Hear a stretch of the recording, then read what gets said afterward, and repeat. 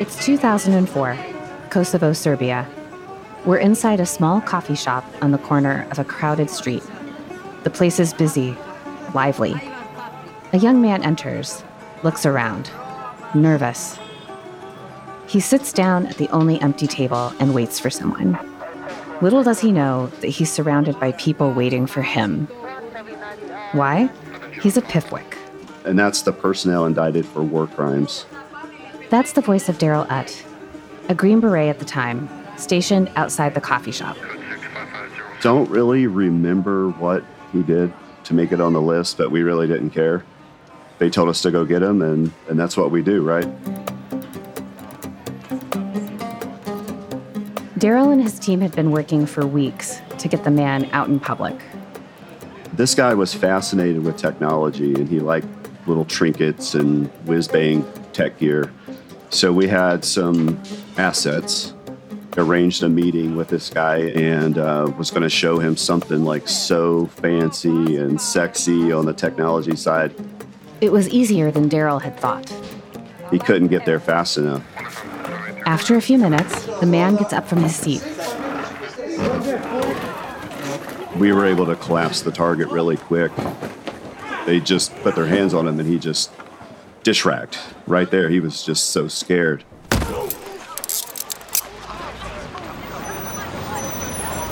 Within seconds, they had him in cuffs and threw him into a van. The van peels out, its new passenger bound for prison. That night, Daryl and the team received a call. Yeah, the detention facility folks called us and said they had never seen a detainee come in that scared.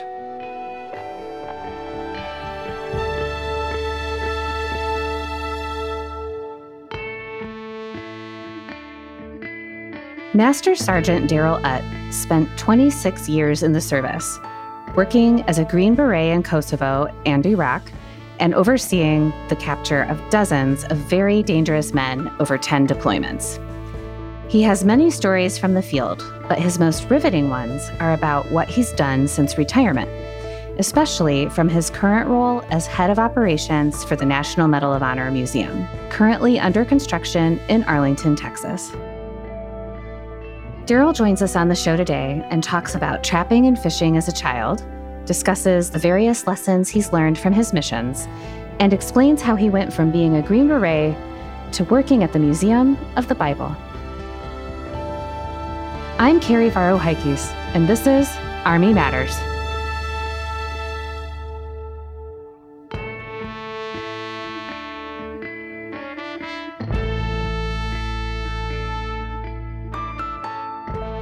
Well, hello, everyone, and welcome back to the Army Matters podcast show. I am retired Sergeant Major of the Army, Dan Daly, the 15th Sergeant Major of the Army, and I am joined by my incredible co-host today and good friend, Mr. Les Smith. Mr. I'm Lieutenant General retired Leslie Smith, the 66th Inspector General of the Army, and Dan is one of my great buddies. We spent a lot of time in the Pentagon. You know, 1 year in the Pentagon is like 7 years of life. Good to see you, Dan. I'm a little under the weather today, Les, so I just want to let you know. But, you know, despite my feelings and my thoughts and my emotions, I would never miss an opportunity to do a podcast with you. Same when I heard here, our guest was today, Yeah. I just got to get up, tough it out, get on the show with my good friend Les, and talk about an American hero we're going to talk about That's today. great. So, And you look pretty good. I tell you, guys, you can't see us on the podcast, but he has a nice blue suit with a nice tie, and he's looking pretty snazzy. I'm going to have to go put my jacket back on. I know. I got my Alexander of London on today. Nice. Yeah. That was for our guest in honor of him. So enough of badgering back and forth. I wonder what people think about us, Les. I don't know. What do you think? We're noble men who have fun doing the job we do every day. Well, How if you're about that? listening, I'll tell you what. Why don't you write in? Yeah. Go to our website. Leave a comment about myself and Les and how much you like or dislike the podcast. We take criticism, right, Les? Yeah, we do. Remember, we used to work at the Pentagon, Dan. So we know a couple of things about criticism. We can handle it. Yeah, we can handle it. Now let's get to our guest. This gentleman served for 26 years as a soldier, starting off at my favorite MOS, 11 Bravo. And he worked his way through the ranks and eventually went to Special Forces training and became a Green Beret. He later became a Ranger and a sniper. And he served in 10 combat tours. 10. Some very dangerous missions for the country. But we're going to focus on his unique jobs after his retirement today as well. Well, let's just find out more from the man himself. Daryl, welcome to the show. Thanks for having me. It's an honor to be here with you, Dan and Les. I'm very grateful and honored to be here. You guys are great. I appreciate y'all. And we appreciate you. So, Daryl, you grew up in West Virginia. I'm a Northeastern Pennsylvania guy myself, from the Appalachians. What did you learn growing up in West Virginia? Yeah, so I come from humble beginnings. I definitely knew what the Kmart Blue Light Special was, especially for school shopping. My mother would chase the blue light around Kmart just like it was crazy, waiting for it to come on. I knew what that was all about. And I grew up trapping with my dad, and that wasn't because my mom had exotic taste in mink fur coats. That was for, additional income and to help us, have Christmas and things like that. So luckily, I was involved in sports and involved in hunting and fishing and trapping. So I had a pretty good base that set me up pretty good for the military. Yeah. Now, you mentioned you were involved in sports. I know that an important person in your life was one of your coaches, I believe your football coach. Tell us how he affected your life and your journey to the Army. Yeah, so played football my whole life, from being a little boy all the way up to high school. And freshman year, we had a really tough football coach. His name was Coach Thornburg, and he was a 19th Special Forces group guy. Wow. He was serving at the time? Yep, he was in the reserves. Okay. I would learn much later, he basically treated us as an operational detachment alpha, a special forces team, with our training and weightlifting. And he was out there doing everything right there with us. So he was just such a great mentor. And, being from Huntington, West Virginia, a lot of the kids on the team didn't really have a lot of opportunities. I was one of them. So he took us under his wing, and I'll be forever grateful for that. He was able to speak to us about the military. And, being a young kid and you think you know everything, and I really didn't know that much about special forces. It wasn't like that big of a, it was just something I really couldn't wrap my brain around as a young man. But yeah, man, he really had such a huge impact on me, and I'm just so grateful. You said he was special forces. I think it was in the 19th is in the National Guard. So can you describe what he was doing? I know he was doing a lot of training, and I think he was doing some deployments. I think he had his weekend obligations, and he had some summer obligations, and he was able to work it around football for us. But I think there were a few times, I think West Virginia got hit really bad with some flooding up in the mountains, up in the northeast part of the state. And he was called away. I think that was one of the things I remember. It's like, hey, where the heck did Coach Thornburg go? And, where did Coach go? Yeah, he's helping with some of the flooding victims and rescue and things like that. So yeah, just a great guy. So for our listeners, the National Guard and Army Reserve is about 3/4 of the total force, and they do a lot of the first responder missions that have to happen. So what you just heard, it sounds like he's telling us he did both of those things very well. Absolutely. Yeah. I would love to be able to go back and see what happened to the rest of the guys. I've just kind of lost touch. Yeah. But, we had a Marine Corps guy, we had Air Force, Navy, I was Army. So we had some law enforcement guys. I mean, this guy's legacy, wow, just a great dude. Great dude. Yeah. Frankly, and I think everybody's aware of this, we have trouble recruiting in all the services today. And frankly, I think it's because we lost the art of talking to young men and women across this country about the value of service and motivating, inspiring them, and those coaches, those teachers, those guidance counselors, the moms and dads. And it's just about educating them, right? It's not forcing anybody, but it's just about educating them and inspiring. And obviously your coach inspired you, and we are grateful for it as a nation. It's important, man. It's important. So you talked about trapping and fishing and hunting with your dad. What did those things really teach you? How did they help you become the leader that you are today? I just resumed my hunting actually last year.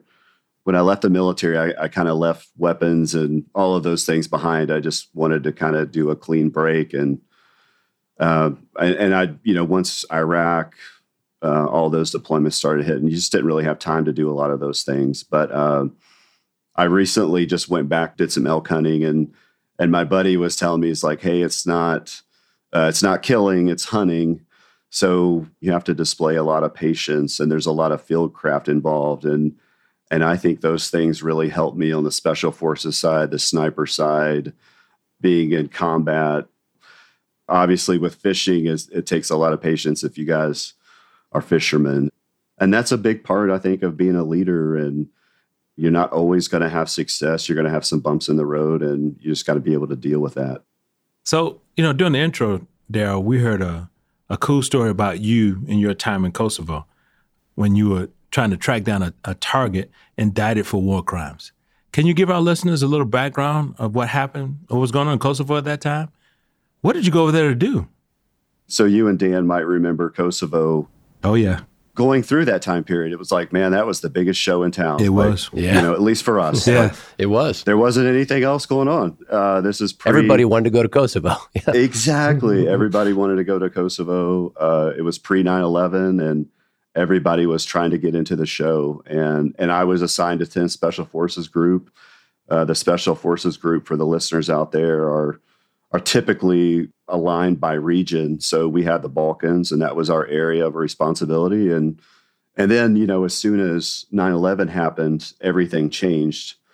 So we had the guys that were operating in the Balkans. They went to Afghanistan, they went to Iraq. But for us, we still had a responsibility to Kosovo. So most of the national level assets, the higher tier 1 units, had already departed from doing that particular mission. Okay. It was probably a little dry for them, and there was bigger fish to fry in Afghanistan and Iraq. Yeah. So my first involvement was primarily gathering intelligence, not kicking down doors or direct action. It was doing a lot of intelligence and pattern of life. Mm-hmm. And then the second time was after my first trip to Iraq. Okay. There were still some folks out there that were on the list. Mm-hmm. And we just happened to be there. We were a Special Forces element. So we picked that mission up, and we got to pick up a couple of guys, and we had a good time with it. It was fun. So another cool mission that you were on during your career was called Operation Thor's Hammer. I love that name. And you used a honeypot to lure a high-value target. Can you tell us a little bit more about that? So in 2006, our team arrived in Baghdad. It's dangerous, it's deadly, it's violent. Yeah. I believe it was the deadliest year for Iraqi civilians. Right. And I think it might have been the second or third deadliest year for our soldiers, killed in action, wounded in action. Yeah. February 2006, the Samarra Mosque shrine had been bombed, and it basically spun the whole country out of control, and it ignited a civil war. So that's kind of the backdrop to this story. But we had an individual he had orchestrated a lot of these EFP attacks, explosively formed projectiles, which were just deadly and causing a lot of casualties and deaths. Yeah. So we had this individual, he killed a lot of American soldiers. And the 5th Special Forces Group team that we had just replaced, when we got there, they handed us a target package, which we appreciated, but it was someone that they desperately wanted so bad, and they weren't fortunate enough to track him down. And they said, this should be your number 1 target. And we're like, roger that. So we went after this guy, and he was a tough guy to track down. Okay. We ended up getting a little creative on this one. And we talked about it as a team. It's like, how can we do something a little creative? Because we didn't have a lot of the signals intelligence assets that other units had. Right. So we ended up having a female Iraqi call our target on the phone because we had his number. And she just started talking. I'll keep it clean for this podcast, obviously. But it was basically set up as, I called the wrong number, but her initial probably minute and a half was really interesting if you're a guy. Okay. So once, you know, they kind of went through that 1 minute and it was like, whoa, whoa, whoa, you're not talking to who you think you're talking to. And she's like, oh my gosh, sorry. It was supposed to be like an accidental call, but her initial message delivery was pretty powerful if you're a young guy. Yeah. That's how it all set up. And then it just kind of spun out of control from there. He was intrigued and interested enough, and it set up a follow-on call. And then they started talking on the phone. And that's how this whole thing played out. The classic honeypot. It's been around forever. It's still happening. It's still getting people. Yeah. But that's how it all started. And we eventually were able to capture that target because he was going to do his first meet with her. And she was at an apparel shop right outside of Solder City. And we had the whole place locked down, kind of going back to our Piffwick story.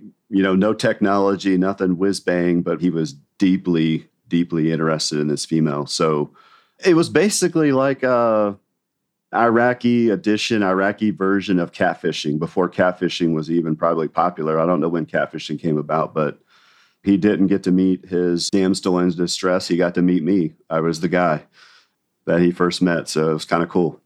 Can you tell us a little bit more, Daryl, about the process that you used to prepare for that mission? You know, that's a great successful story. That's a great successful capture.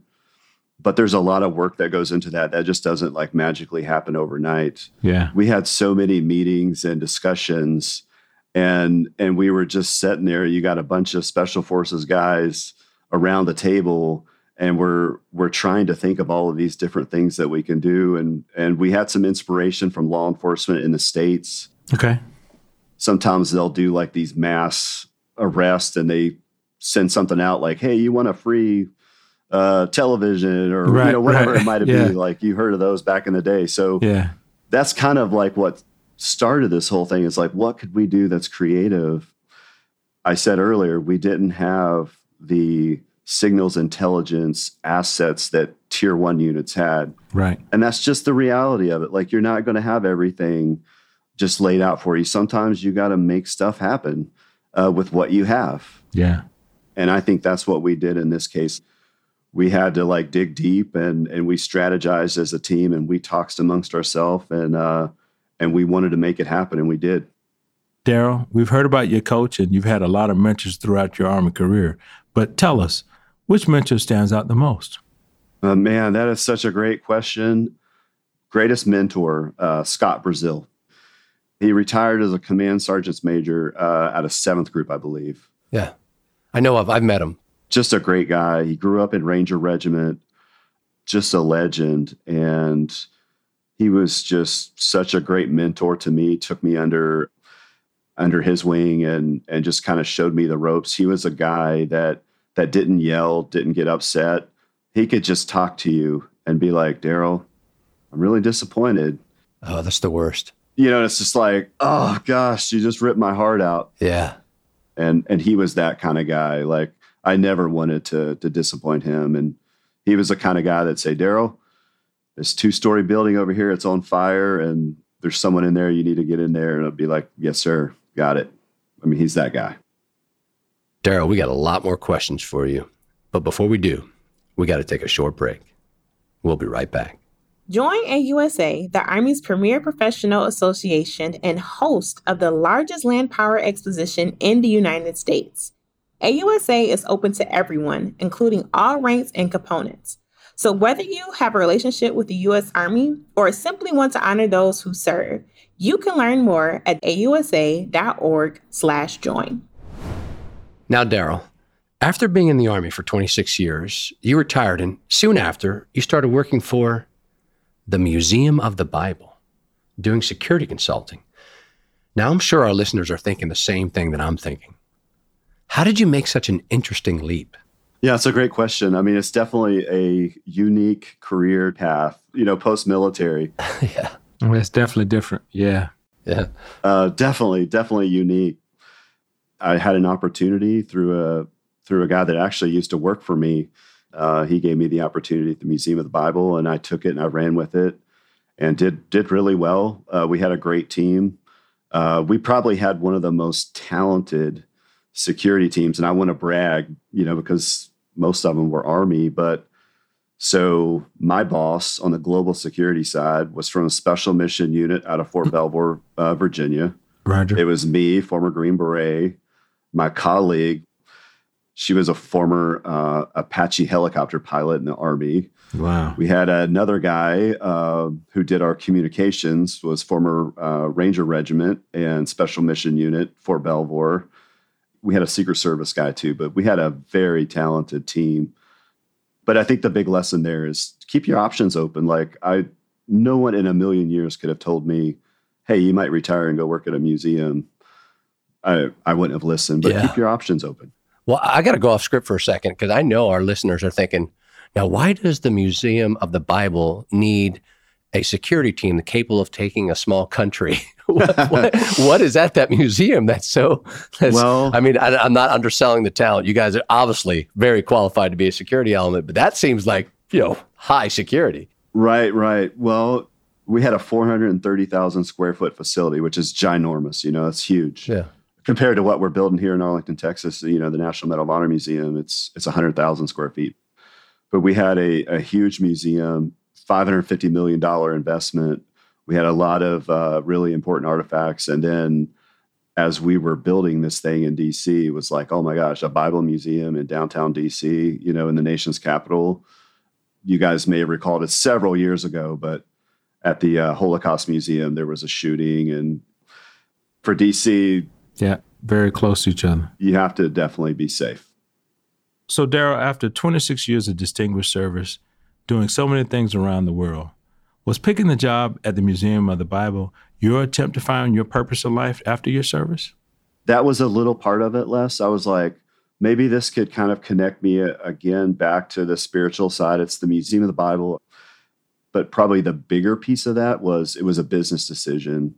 And, it was like, I need a job. I need to be employed. But I was trying to find myself a little bit.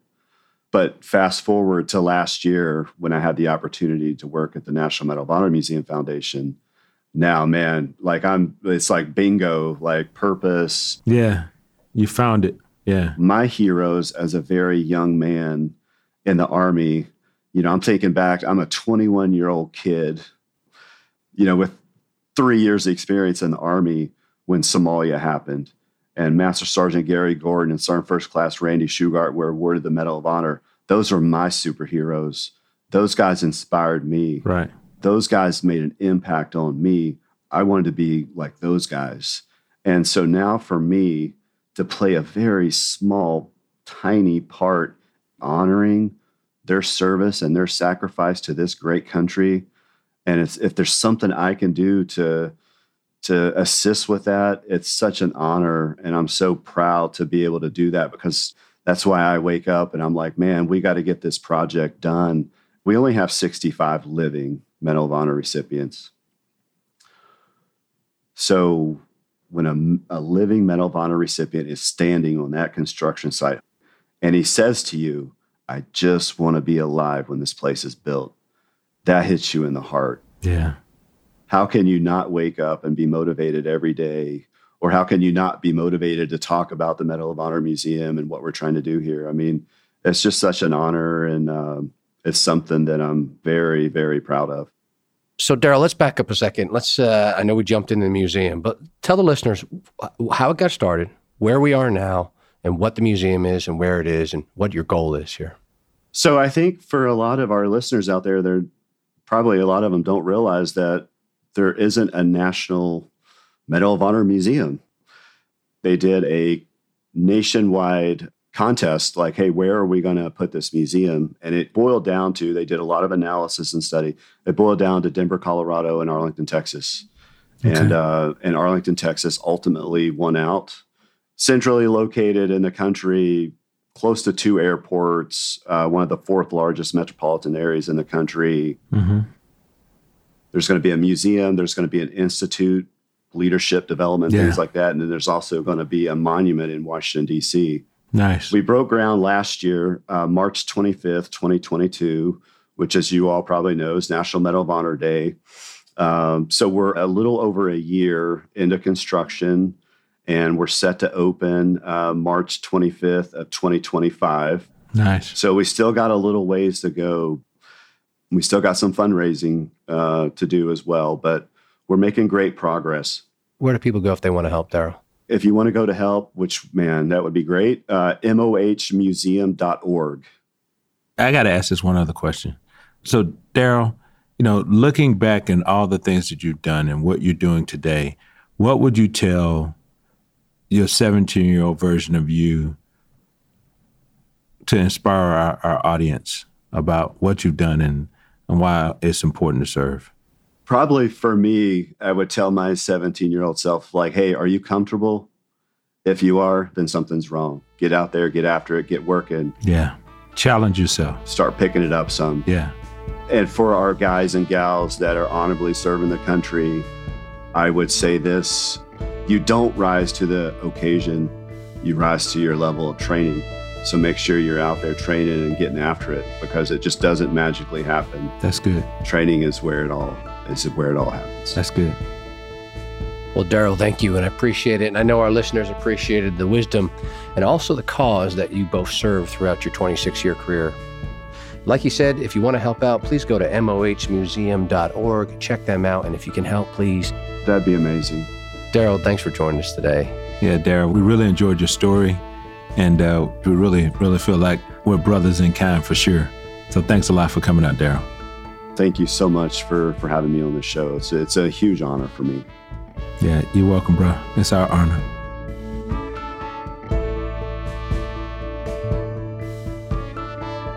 In today's episode, Daryl Utt talked about his various overseas missions. And in today's chapter spotlight, we'd like to travel to one of our overseas partners. On May 5th of this year, the AUSA Korea chapter supported the annual Army Aviation Ball, the first event of its kind post-COVID at the Grand Hyatt Hotel in Seoul. Aviators from all over Korea, as well as active and retired GOs, attended and heard Major General Lonnie Hibbard deliver a keynote address. The mayor of Pyeongtaek City also attended as a community representative. Congrats, or 축하해요, to everyone involved. If you or your chapter would like to be profiled on the show, please email us at podcast@ausa.org. Hua!